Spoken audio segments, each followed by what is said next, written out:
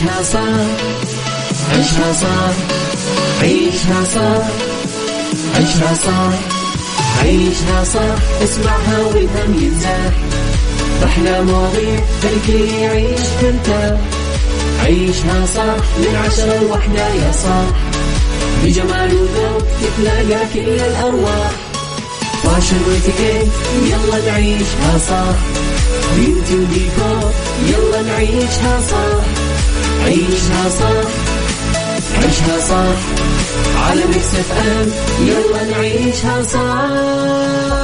الآن عيشها صح على ميكس اف ام. ميكس اف ام هي كلها في الميكس، هي كلها في الميكس.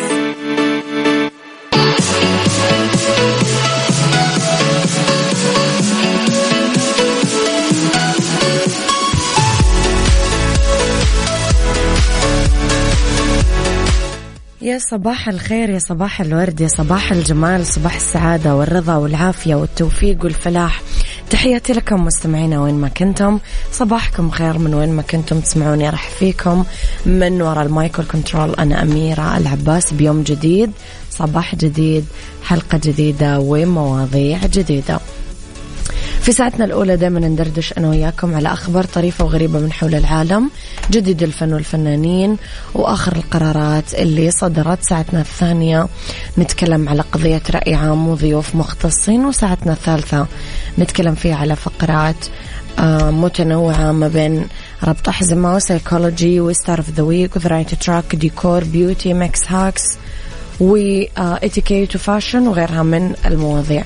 على تردداتنا بكل مناطق المملكة تسمعونا على رابط البث المباشر وعلى تطبيق ميكس اف ام اندرويد واي او اس. احنا اكيد دايما موجودين على آت ميكس اف ام راديو، تويتر، سناب شات، انستغرام، فيسبوك. جديدنا، كواليسنا، تغطياتنا، ودايما آخر أخبار الإذاعة والمذيعين. كمان مستمعينا دايما ارسلوا لي رسائلكم الحلوة، تصبيحاتكم، كيف قضيتم يومكم، وينكم، ايش حابين تسمعون أغاني، من حابين نستضيف ضيوف، كل ما يدور في ذهنكم دايما اكتبوا لي في رسالة على الواتساب على 0548811700. من زمان ما استرجعنا أنا وياكم رسالتنا الصباحية اليومية. رب الخير لا يأتي إلا بالخير، وأمر المؤمن دوما كله خير. كل اللي تمر فيه الآن خير، صحتك تعبانة، أحلامك مؤجلة، أحبابك بعيدين، شغلك متعطل، كل ما تمر فيه الآن خير، ورح تتذكر بعدين هذه الأيام وتضحك عليها لما تلاقي الفرج أقرب من الرمش للعين.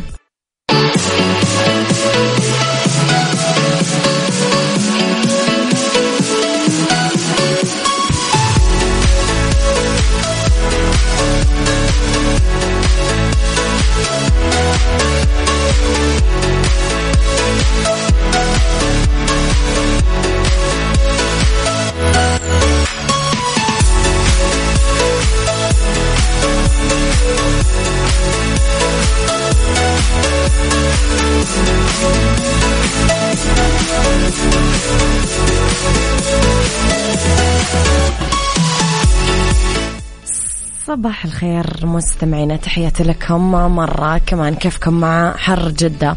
تحسون جدة يوم في هوا حلو، تحس أنك بنص الشتاء، لا في رطوبة لا في حرارة لا في شيء، ويوم الحر مو معقول. كمان قولوا لي يا جماعة إيش خطتكم للأيام الجاية؟ بتحجون، بتسافرون، بتكملون الإجازة هنا؟ قولوا لي كيف قضينا الأيام مع الاختبارات. حسب، بحس كل البيت اللي فيه أطفال غير البيت اللي ما فيه أطفال غير يعني إحنا بيتنا بيت أهلي، يعني كل أحد خلص دراسة، فتحسون ما عندنا أجواء الدراسة هذه والمذاكرة والاختبارات خلاص عديناها الحمد لله كلنا. يعني حتى أخوي اللي يدرس لسه تحسون ماشي خلاص مو كثير زي أول. مواجهة المشاكل تكون بالتركيز على النعم وحمد الله عليها، فلما تصحى وانت بعافيتك تستشعر هذه النعمة تختفي تلقائيا المشاعر السلبية اللي بحياتك. عفاف من جيزان، شكرا على الموضوع الحلو. صباح الورد يا عفاف. صباح الخير يا أبو عبد الملك، يسعد صباحك يا رب بكل الخير. مستمعينا خليني أقول لكم لا تفوتون حفل الفنانة إليسا والفنان سعد المجرد في جدة سوبر دوم ضمن فعاليات موسم جدة يوم 17 يونيو ابتداء من 8 مساء ل 12 صباحا. بعد تحقيق أكثر من 100 مليون مشاهدة بأقل من شهر، يطل النجمين ملكة الإحساس الفنانة إليسا والفنان سعد المجرد لتقديم ليلة ما تنسى من أحلى أغانيهم. راح تعيشون أجواء خرافية بليلة كلها مشاعر. تقدرون تحجزون تذكرتكم عبر تذكرتم.com. لا تفوتون التذاكر. يعني إليسا وسعد المجرد، يا ترى كيف بتكون الليلة؟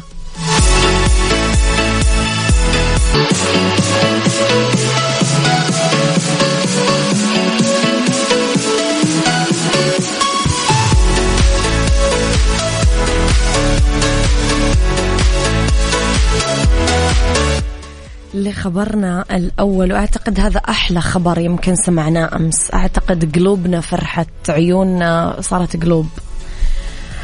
وزارة الداخلية ورفع الإجراءات الاحترازية والوقائية المتعلقة بمكافحة كورونا.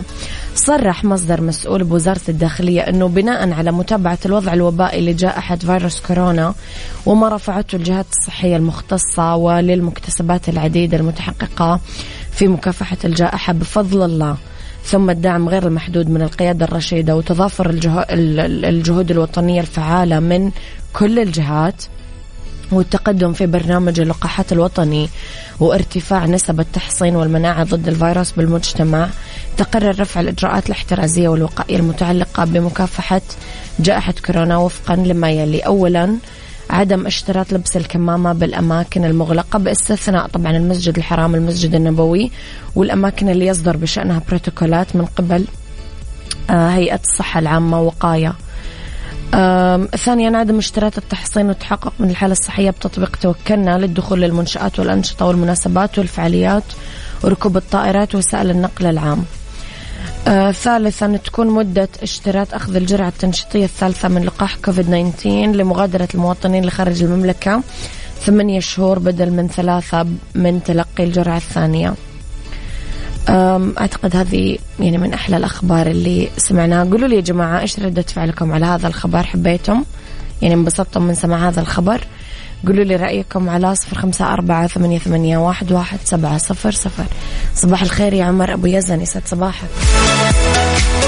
عيشها صح مع أميرة العباس على ميكس أف أم. ميكس أف أم هي كلها في الميكس، هي كلها في الميكس.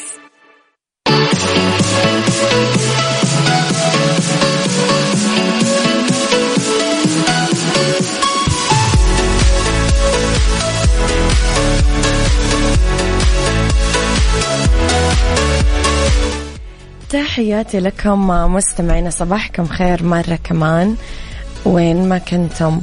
صباح الخير أخت أميرة، أنا من كثر ما لبست الكمامة الآن لابس الكمام صار روتين. بسام الورافي، صح فعلا احنا تعودنا خلاص، يعني تحس صار جزء من حياتنا. بس الحين الحمد لله خلصنا فترة الأزمة، اللهم لك الحمد. لخبرنا الفني، وبأول ظهور له بعد أزمته الأخيرة مع زوجته السابقة الفنانة شيرين عبد الوهاب، ظهر الفنان حسام حبيب برفقة الفنان تامر حسني بوحدة من حفلات الزفاف من خلال مقطع فيديو نشر في انستغرام. ظهر حسام حبيب في الفيديو هو يغني مع الفنان تامر حسني أغنية شفتي بعناية، والحضور كان متفاعل. تصدر طبعا اسم حسام حبيب الترند السوشيال ميديا الأيام الماضية بعد ما اتهمته الفنان شيرين عبد الوهاب أنه تعدى عليها قدام بناتها ببيتها واستعانت بالشرطة، وبالفعل قبضوا عليه بعدين أخلوا سبيله. إيش رأيكم يا جماعة في موضوع حسام حبيب وشيرين؟ إيش تعليقكم؟ إيش تحسون؟ يعني في ناس قالت أنه هذا ترند مفتعل، في ناس قالت أنه القصة حقيقية، في ناس قالت أنه كل زواجات الفن كذا. إيش تعليقكم على الموضوع؟ قولوا لي رأيكم على 0548811700. تحسون أنه فعلا كل الزواجات الفنية فاشلة ولا لا ممكن نطلع بزواجات ناجحة؟ قولوا لي رأيكم. خليني أقول لكم على مطاعم كوزي اللي تشارك في التوعية بمناسبة اليوم العالمي للتبرع بالدم، وتطلق مسابقة مع جمعية دمي على حساباتهم بالسوشيال ميديا بجوائز نقدية قيمتها 5000 ريال. للمشاركة تابعوا مطاعم كوزي على حساباتهم بالسوشيال ميديا، وإن شاء الله يكون فالكم الفوز. عيشها صح مع أميرة العباس على ميكس أف أم. ميكس أف أم هي كلها في الميكس، هي كلها في الميكس.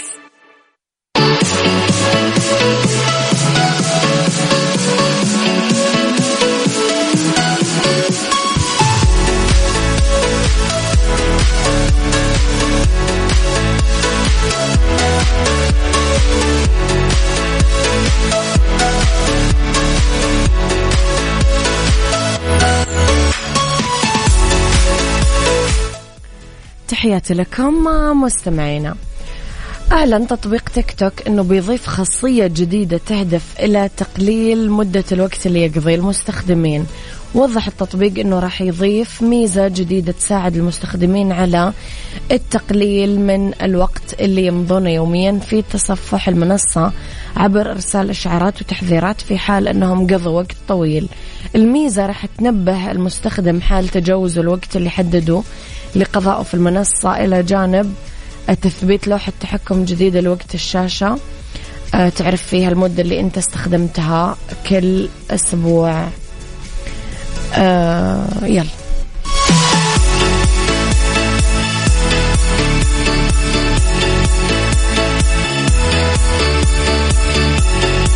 عيشها صح، عيشها صح، عيشها صح، عيشها صح، عيشها صح، عيشها صح، عيشها صح، اسمعها والهم ينزاح، أحلى مواضيع خلي يعيش مرتاح. عيشها صح من 10 ل1 يا صاح، بجمال وذوق تتلاقى كل الأرواح، فاشل واتيكيت يلا نعيشها صح، بيوتي وديكور يلا نعيشها صح، عيشها صح، عيشها صح، على ميكس اف ام يلا نعيشها صح. الآن عيشها صح على ميكس أف أم. ميكس أف أم هي كلها في الميكس، هي كلها في الميكس.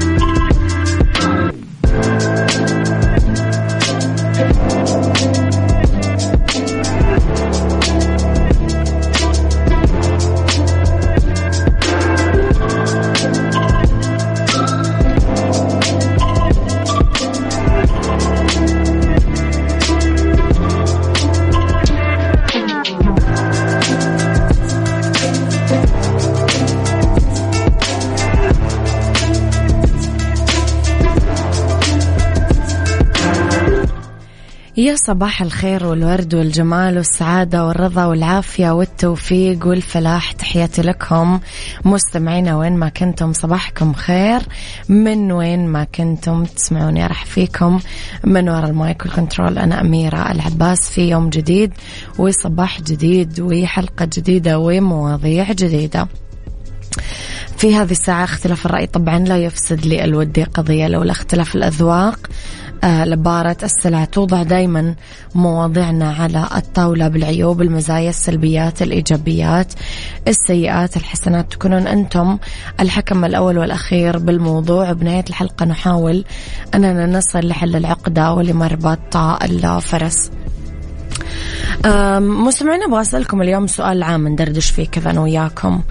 في مهن وظائف اشتهر أنه هي خاصة بالسيدات، يعني مثلا الطبخ، الفاشن، يعني أنه الواحد يكون مثلا مصممة أزياء أو ستايلست، خبيرة مظهر، مثلا هير ستايلست، خبير شعر، ميك اب ارتست، يعمل مكياج، إلخ مهن معروف كذا أنه هي تخص السيدات. مؤخرا شفنا كثير شباب اشتغلوا فيها وكانوا جدا صراحة شطار ومحترفين. سؤالي لكم عبارة عن قسمين: مع ولا ضد أنه البنات يشتغلون في مهن الشباب والشباب يشتغلون في مهن البنات؟ مع ولا ضد أنه يقولون أنه الشباب أشطر من البنات في مهنهم والبنات أشطر من الشباب في مهنهم؟ يعني زي أنه شفنا مثلا البنات نزلوا لعبوا كورة، البنات نزلوا مثلا شاركوا في الفورمولا، البنات نزلوا إلخ.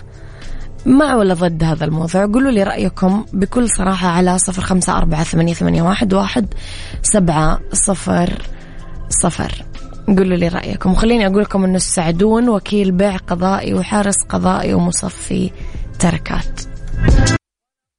عيشها صح مع أميرة العباس على ميكس أف أم. ميكس أف أم هي كلها في الميكس.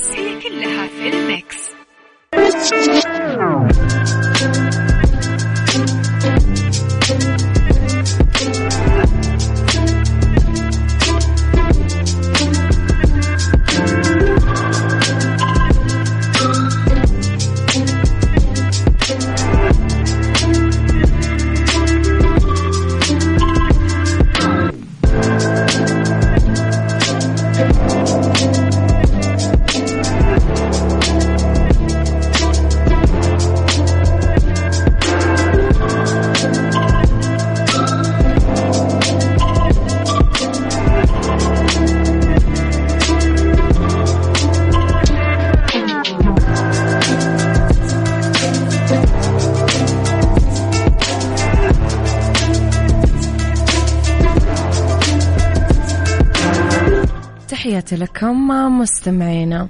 عمر يقول نرحب بفريق البنات فهم شركاء النجاح وهم النص الآخر للمجتمع. توفيق العقالي يقول مع وبقوة. أبو عبد الملك يقول أنا مع الفترة السليمة اللي تحفظ لكل جنس ذكر أو أنثى قيمته وكرامته.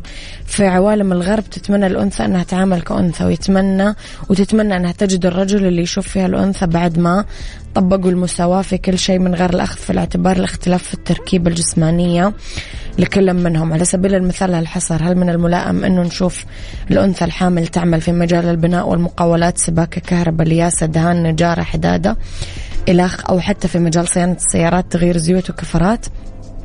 وعلى النقيض، هل يقبل المجتمع عندنا ذكر يعمل في محلات المساج النسائية؟ يا وجهة نظر. أنتم إيش رأيكم مستمعين؟ قولوا لي رأيكم على 0548811700. عيشها صح عيشها صح عيشها صح عيشها صح عيشها صح عيشها صح اسمعها والهم ينزاح، أحلى مواضيع الكل يعيش ترتاح. عيشها صح من 10 ل1 يا صاح، بجمال وذوق تتلاقى كل الأرواح. فاشل واتيكيت يلا نعيشها صح، بيوتي وديكور يلا نعيشها صح. عيشها صح عيشها صح على ميكس اف ام يلا نعيشها صح. الآن عيشها صح على ميكس أف أم. ميكس أف أم هي كلها في الميكس. عافيتك ضمن عيشها صح مع أميرة العباس. عافيتك برعاية المركز الطبي الدولي على ميكس أف أم.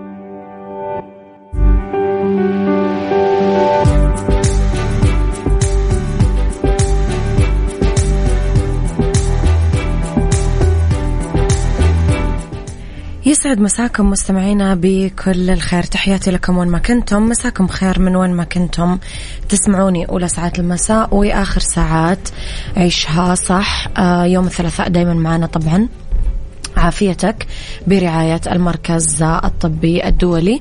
اسمحوا لي أرحب بضيفي اليوم في الاستوديو دكتور عمر الزهراني، استشاري طب الأسرة وطب كبار السن وأمراض الشيخوخة.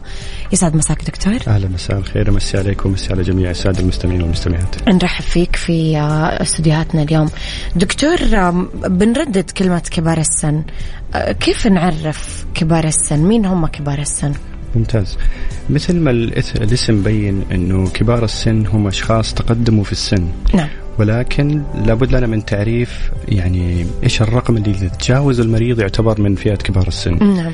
طبعا عالميا ما في رقم متفق عليه في جميع الدول. يختلف من دولة إلى دولة، بل يختلف إنه في نفس الدولة من منطقة إلى منطقة. على سبيل المثال مثلا في الولايات المتحدة يكون السن ما بين 64 إلى 65 تقريبا على حسب المكان. في أوروبا بعض الدول من 62، بعضها إذا تجاوز المريض 63 أو 64 يصنف من إنه فئة كبار السن. هذا الجدل العالمي حسم في السعودية بعد موافقة المقام السامي وصدور قرار مجلس الوزراء الخاص بنظام وحقوق كبار السن، بحيث أنه تم تعريف كبار السن لمن تجاوز 60 سنة فما أكثر. فالآن أي شخص يتجاوز 60 سنة فما أكثر في السعودية يصنف على أنه من فئة كبار السن.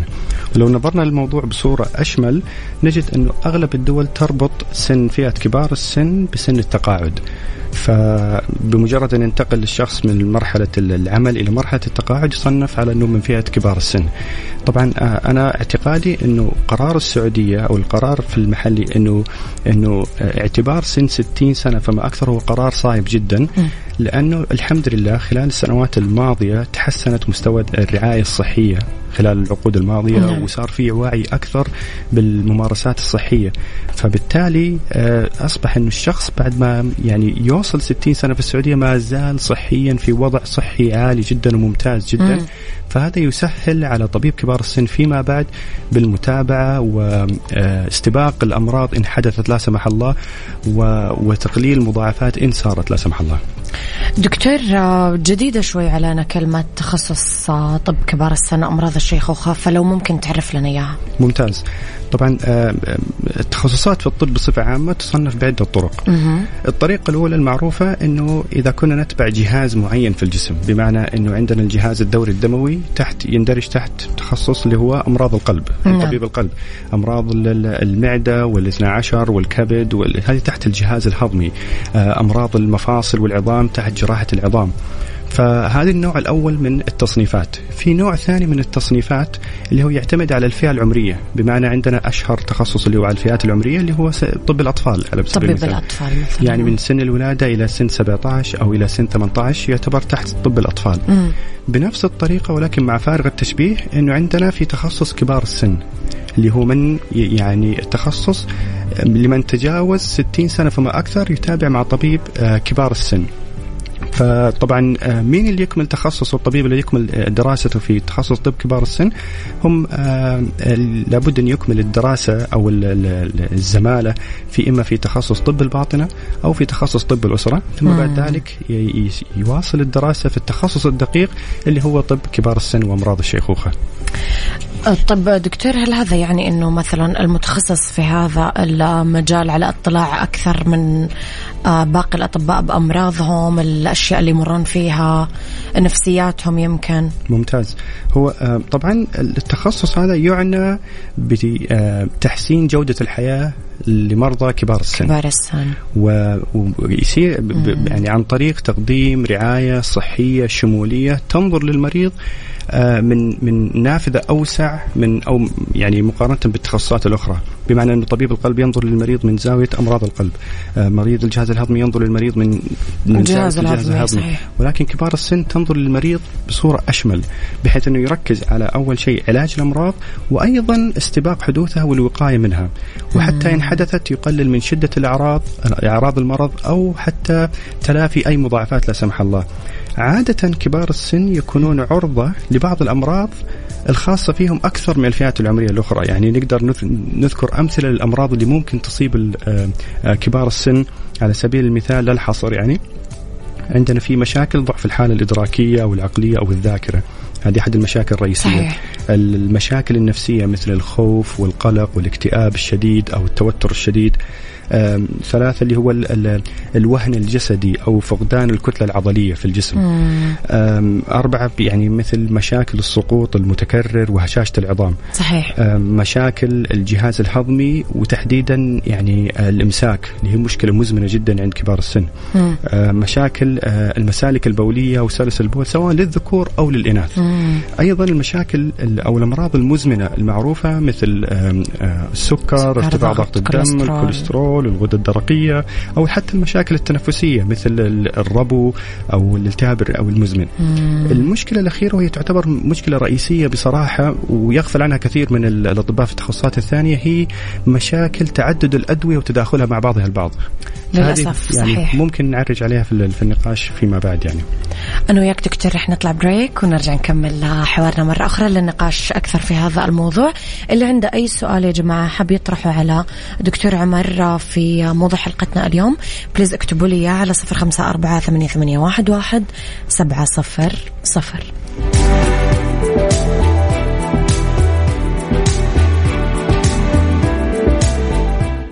عافيتك ضمن عيشها صح مع أميرة العباس. عافيتك برعاية المركز الطبي الدولي على ميكس اف ام.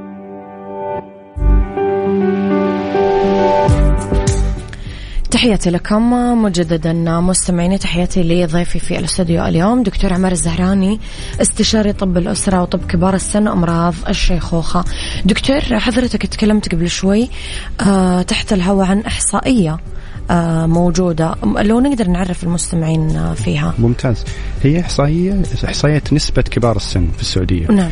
طبعا حسب التقديرات الهيئة العامة للإحصاء في سنة 2020 كانت نسبة كبار السن اللي من 60 سنة فما أكثر تمثل تقريبا 5.4%. نعم. تقريبا يمثلون 1,920,000 نسمة تقريبا، بحيث أنه يمثل الذكور 3.12% اللي تقريبا 1,100,000، ويمثل الإناث تقريبا 2.35% تقريبا 825,000. طبعا الإحصائية هذه أو التقديرات هذه كانت في سنة 2020، وزي ما احنا عارفين الآن في المسح الإحصائي أو الحملة الإحصائية الآن مستمرة. نعم. نتوقع أنه تظهر الأرقام تباعا خلال السنة هذه بالأرقام الجديدة، وأنا متوقع أنه النسبة هذه راح تزيد. طبعا متوسط الأعمار في السعودية في سنة 2016 من بداية إطلاق الرؤية كان حسب الهيئة العامة للإحصاء أنه كان 74 سنة تقريبا. زاد المتوسط هذا في سنة 2020 إلى 77 سنة، والهدف المنشود إن شاء الله في سنة 2030 أنه 80 سنة، وأنا متوقع أنه راح نتجاوز هذا الرقم إن شاء الله بكل سهولة بحول الله يا رب. دكتور في أحد المستمعين سألنا سؤال إذا تحب ما تمانع أن نطرحه عليك. يقول لك ما مدى صحة أنه إكثار الأكل اللي فيه كوليسترول زي البرجر وغيره يعجل بأمراض الشيخوخة قبل 60؟ ما أعرف إيش يقصد بأمراض الشيخوخة، يمكن سكر وضغط وكذا. ممتاز. في عندنا في الطب في عوامل خطورة تصلب الشرايين 4 عوامل رئيسية مشهورة جدا، اللي هو التدخين، السكري، ارتفاع ضغط الدم، والكوليسترول. نعم. أوكي. الكوليسترول خطير جدا، يعني يعتبر من ضمن عوامل الأربعة الخطيرة. فبالتالي إذا المريض ارتفع عنده مستوى الكوليسترول في سن مبكرة معناته أنه في احتمالية تصلب شرايين في سن مبكرة، معناته أنه راح يتعرض لا سمح الله يعني لجلطات القلب أو جلطات الدماغ والسكتات الدماغية في سن مبكرة، وممكن على إثرها يتعرض لإعاقة مستديمة سواء ضعف في أحد الأجزاء الجسم لا سمح الله، أو يكون عنده فشل قلبي لا سمح الله. فبالتالي يعني وإن كان ما وصل سن 60 سنة يكون لديه أعراض من هم في سن الشيخوخة أو في سن ما بعد 60. فالكلام نوعا ما له جانب من الصحة. دكتور أكيد رح يسألون الناس الآن ليش لازم أزور طبيب كبار السن مو أي طبيب ثاني؟ ممتاز جدا. طبيب كبار السن ينظر للمريض مثل ما ذكرنا من زاوية أوسع، ينظر له من زاوية من زاوية العمر، بحيث أن ينظر بصورة شمولية، ينظر لمشاكل جميع المشاكل اللي ذكرناها سابقا، مشاكل الإدراك العقلي، مشاكل الحركة، مشاكل الجهاز الهضمي، مشاكل النفسية، مشاكل السقوط المتكرر، الإمساك، كلها ينظر لها ويحاول يعالجها كلها مع بعضها البعض.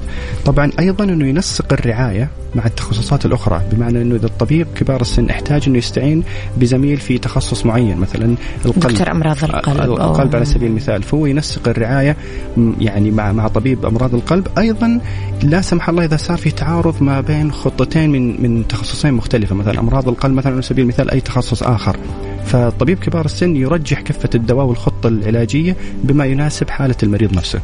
فأيضا أنه طبيب كبار السن عنده القدرة والخبرة الكافية أنه يتابع حالة المريض خارج أسوار المستشفى عن طريق الرعاية المنزلية. فبالتالي لو ننظر للموضوع أنه بيتابعه في المستشفى، في العيادة، في المنزل، وعن بعد أيضا، فبالتالي تكون دائرة الرعاية مغلقة مستمرة بحيث أنه نتجنب أي مضاعفات لا سمح الله أو أي مشاكل. تحيطون بالشخص إحاطة كاملة. دكتور، هل طبيب كبار السن عنده القدرة يشخص ويعالج هذه الأمراض؟ نعم بالتأكيد عنده القدرة والكفاءة والاحترافية أنه يعالج جميع الأمراض اللي ذكرناها، وحتى لو يقدر يستعين بالتخصصات الأخرى. يعني بالتأكيد مثلا مريض نحتاج نعمل له تدخل بطريقة معينة في الجهاز الهضمي مثلا عن طريق المناظير، أو يحتاج يراجع طبيب القلب لإجراء مثلا الفحوصات المتقدمة زي القسطرة أو الأشعات، فنستعين بالزملاء في التخصصات الثانية. ولكن يعني نسبة تتجاوز 80% من الأمراض اللي ذكرناها أنه الطبيب الكبار السن يستطيع معالجتها بدون الاحتياج للتخصصات الأخرى. طيب دكتور، إيش الأعراض الملاحظة على المريض اللي تصاحب ضعف الحالة الإدراكية والعقلية اللي تطرقت لها حضرتك قبل شوي؟ ممتاز. ضعف الحالة العقلية والإدراكية هي مظلة كبيرة تندرج تحتها عدة مستويات. المستوى البسيط، المستوى المتوسط، والمستوى المتقدم. المستوى المتقدم من ضعف الحالة الإدراكية هو اللي نسميه يعني تعارفا بالخرف، أو بالإنجليزي نسميه الديمنشيا. طبعا هو يأثر على أكثر من وظيفة في الدماغ. أكثر شيء ملاحظ هو الذاكرة، وهو أكثر شيء ممكن مرافقين المريض يلاحظونه، ولكن في وظائف ثانية تتضرر أيضا، مثل الانتباه، التخطيط، التواصل، اللغة إذا تأثر مركز اللغة، حل المشكلات والتفكير. هذه كلها أجزاء في الدماغ تتأثر، تنعكس على شكل أعراض على المريض حسب نوع الخرف أو حسب نوع الضعف الإدراكي وحسب شدته. على سبيل المثال أشهر حاجة مثل ما ذكرناها العرض الأول أنه النسيان المتكرر للأحداث القريبة، أو أنه تكرار المحادثات. فتحصل دائما المريض يجي العيادة يقول والله والدي أو والدتي بتقول والله فين عبد الله؟ عبد الله راح الدوام مثلا، بعدها ب10 دقائق تسأل فين عبد الله ثاني مرة. فبالتالي هذه دائما يكون متكرر. هذا أكثر سيناريو. السيناريو الثاني يكون في صعوبة تذكر أماكن الأشياء أو وضعها في أماكن غير معروفة. مثلا مفتاح السيارة بنحصله مثلا في الثلاجة، أو مثلا الملاعق والسكاكين في المطبخ بنحصلها مثلا في دورة المياه في غرفة النوم مثلا. فبالتالي هذه تعطي يعني انطباع، أو لازم ينتبه المرافق الكبير السن إنه ممكن يكون في ضعف في الحالة الإدراكية. أيضا صعوبة التركيز والتفكير. أيضا أنه الضياع، المريض نفسه هو الضياع في أماكن مألوفة بالنسبة له. مثلا المريض معتاد أنه يروح للمسجد ويرجع مثلا كل يوم تقريبا 3-4 مرات تقريبا. مرة من المرات واجه صعوبة أنه يرجع للمنزل، هو داخل الحي نسي مكانه، فبالتالي تحصل أنه بيدور في الحي لمدة 3-4 ساعات، وممكن يتعرض لسقوط أو جفاف أو ضربة شمس لا سمح الله. فهذه سيناريو دائما يعني متكرر.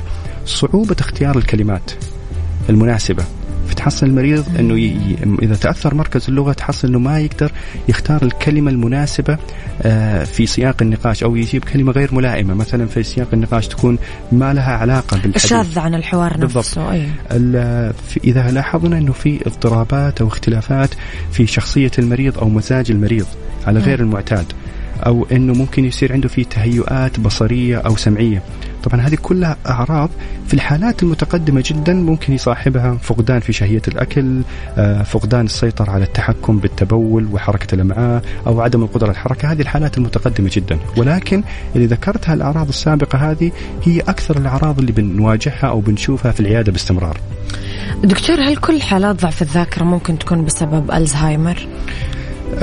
هو لا، ولكن الزهايمر يمثل تقريبا 60 إلى 70% من الحالات تقريبا، ولكن في أنواع أخرى ثانية. يعني الأنواع تشمل الزهايمر مثل ما ذكرتي، في حاجة عندنا نسميها الخرف الوعائي، أو بالأصح إذا صار في تصلب شرايين أو أوعية دموية يرافقها بالضبط، يصير يصاحبها لا سمح الله فيما بعد اللي هو الجلطات الدماغ أو السكتات الدماغية، بعدها تنعكس على المريض بضعف في الحركة في شق معين في الجسم إذا حدث، فيما بعد يصير في ضعف في الحالة الإدراكية.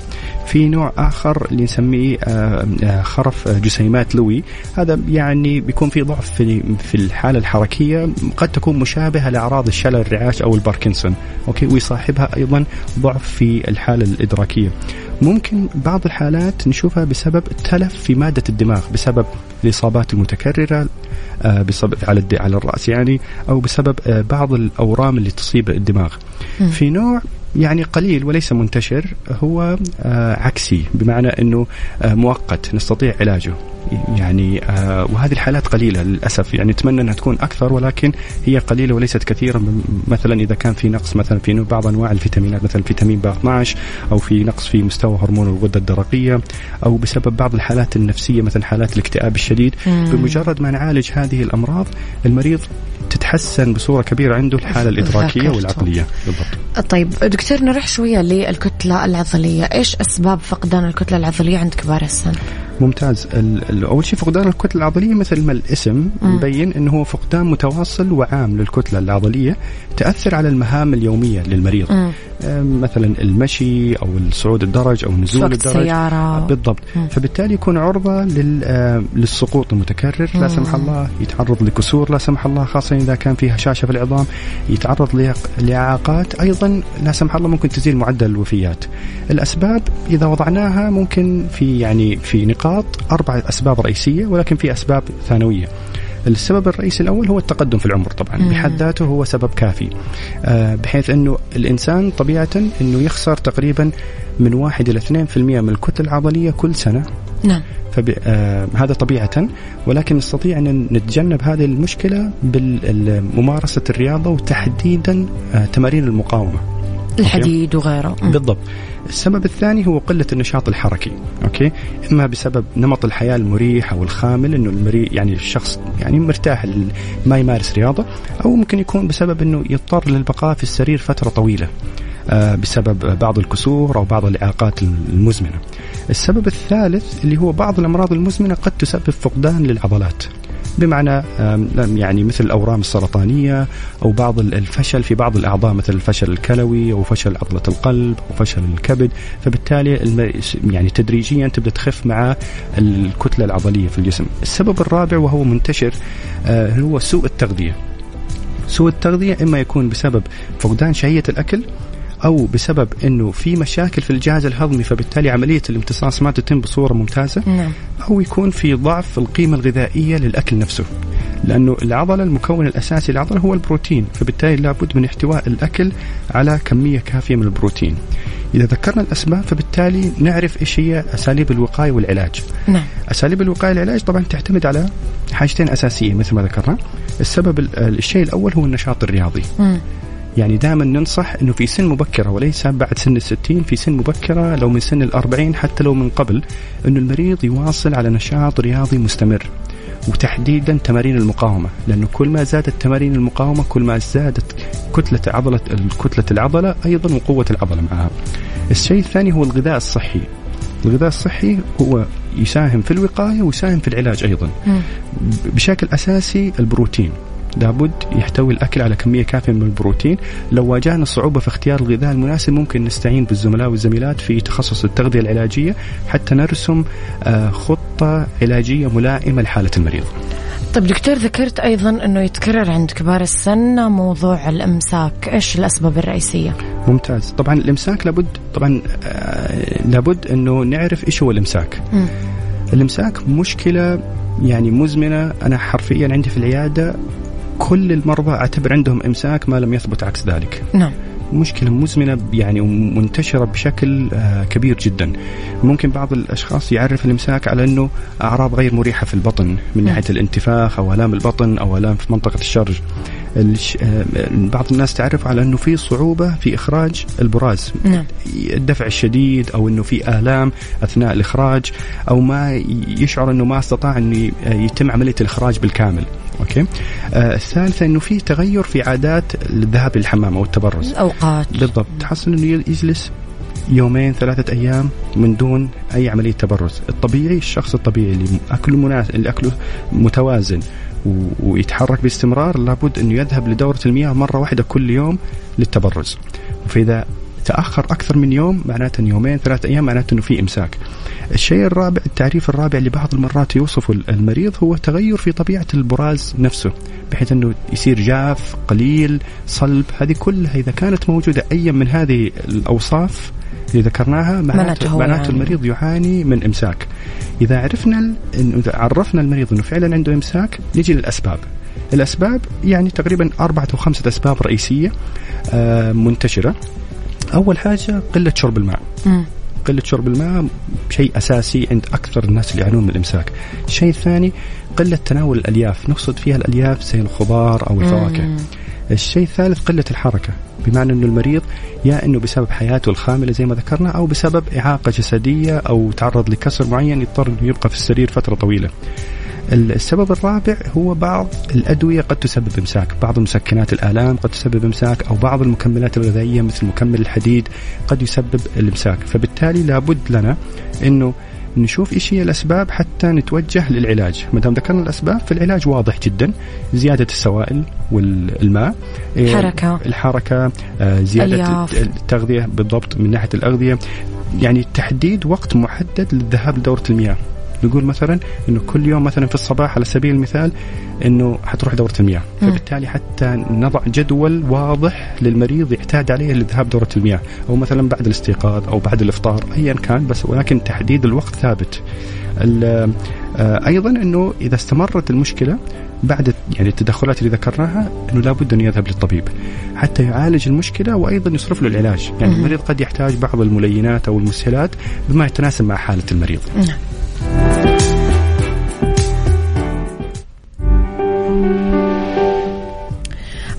دكتور، قبل شوي ذكرنا أنه كثرة الأدوية المصروفة لمريض كبير السن تعتبرها من المشاكل الكبرى.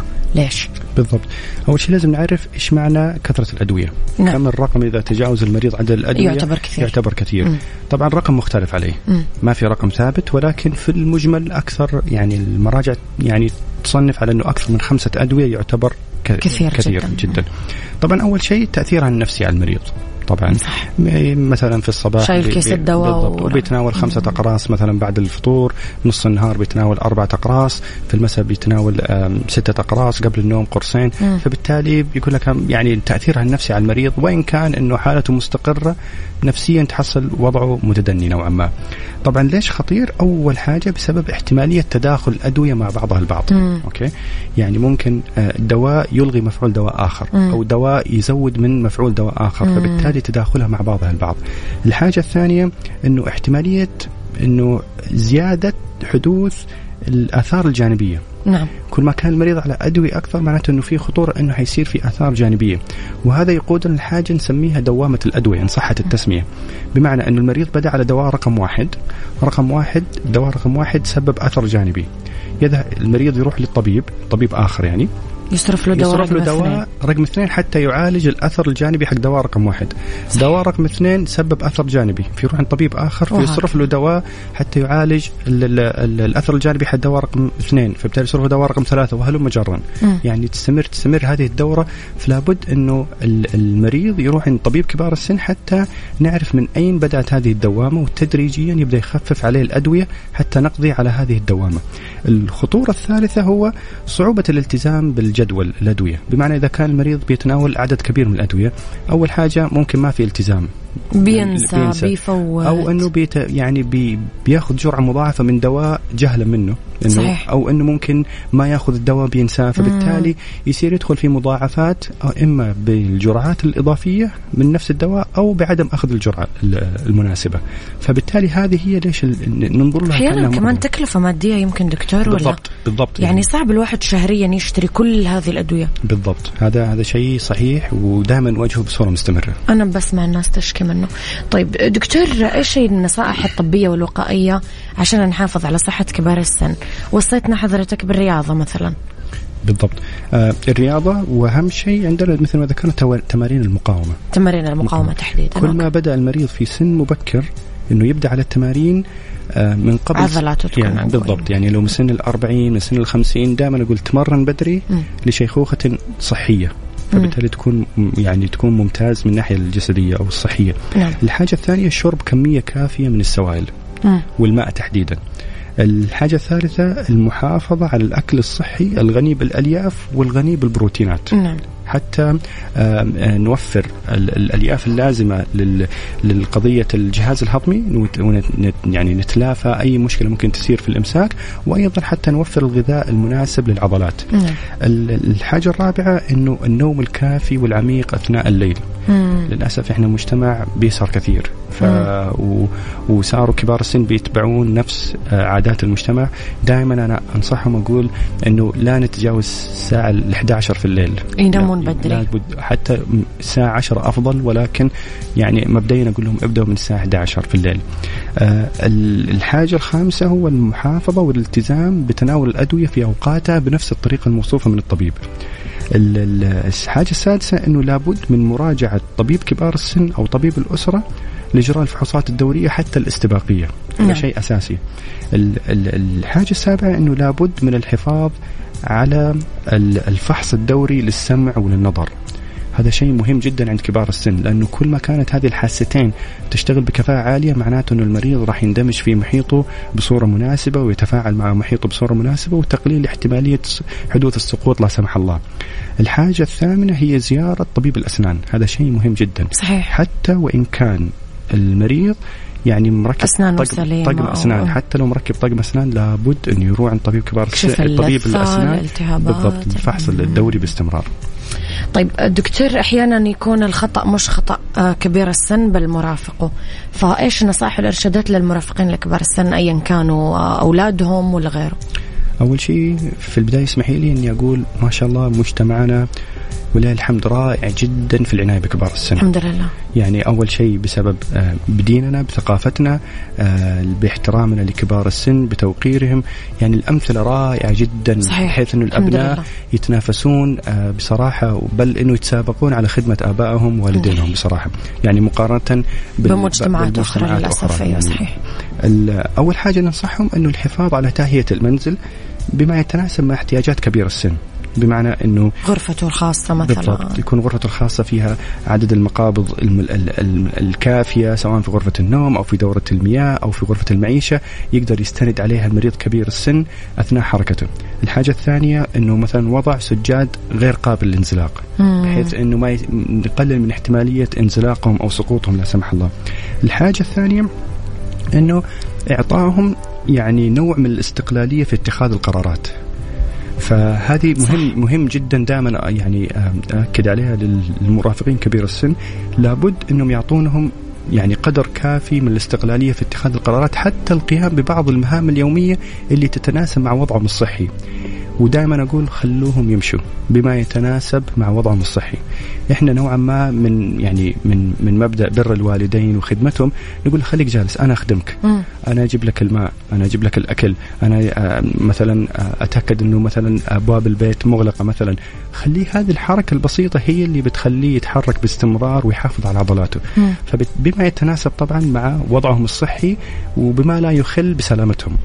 الحاجة الثالثة هو متابعة علاماتهم الحيوية باستمرار، وملاحظة أي اختلافات طارئة ممكن تصير في صحتهم أو في مزاجهم أو في حركتهم أو حتى في ساعات النوم. مثلا لاحظت أنه والله مر 3 أيام ما بينام في الوقت المعتاد، أو أنه ما بيستيقظ في الوقت المعتاد، بيقضي وقت أطول في النوم. فبالتالي هذه العلامات لابد أنه ينتبه لها من المرافق الكبير السن. الحاجة الرابعة والأخيرة هو التأكد من تناول الأدوية بانتظام، ومساعدتهم على مراجعة الطبيب بصورة دورية لإجراء الفحوصات، وأيضا لإجراء بعض الأشياء الفحوصات الاستباقية، حتى يعني نجنب المريض أي أمراض لا سمح الله أو أي مضاعفات قد تحدث من المرض لا سمح الله. دكتور لا يمل صراحة، يعطيك ألف عافية. حلقة ممتعة ومثرية صراحة، وإن شاء الله تعاد بإذن الله تعالى. دكتور عمر الزهراني، استشاري طب الأسرة وطب كبار السن وأمراض الشيخوخة، يعطيك ألف عافية. شكرا. نورت حلقتنا اليوم من المركز الطبي الدولي. إذن مستمعينا فقرة عافيتك تسمعونها كل ثلاثاء، خليكم دايما على السماع. تحياتي لكم.